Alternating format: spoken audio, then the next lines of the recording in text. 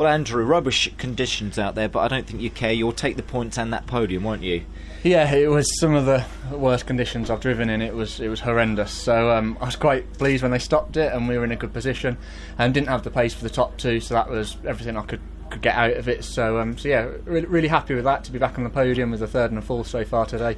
Good points, and yeah, moving in the right direction. And good points, because in conditions like that, you can so easily come off, and then there's a blank score, and that's rubbish, isn't it? It's so difficult. I'm sure the TV and stuff doesn't do it justice. The amount of aquaplaning you get, even well on in sixth gear before you brake for turn one, there's then big aquaplaning. So it's just weighing up how much risk you take. So you still need to go at a certain pace, but not going too far. And it is literally it would be so easy to go off in those conditions. Yeah, and with the safety cars out there again, the surface water is not being cleared, is it? It was one of those races where nothing seemed to go right for the race, if that makes sense. No, I think under safety car they were thinking about doing it, but I think they wanted to get to the correct distance so they could call the race at that. So I was a bit surprised when they let the race go on after the first safety car, but it was definitely the right call to eventually stop it, because once you've got that standing water, you're not really in control of the car the whole time. It's just floating across the surface. Do you know where you are grid-wise? No, I don't know. Race 3? I think it was 6, I think, so...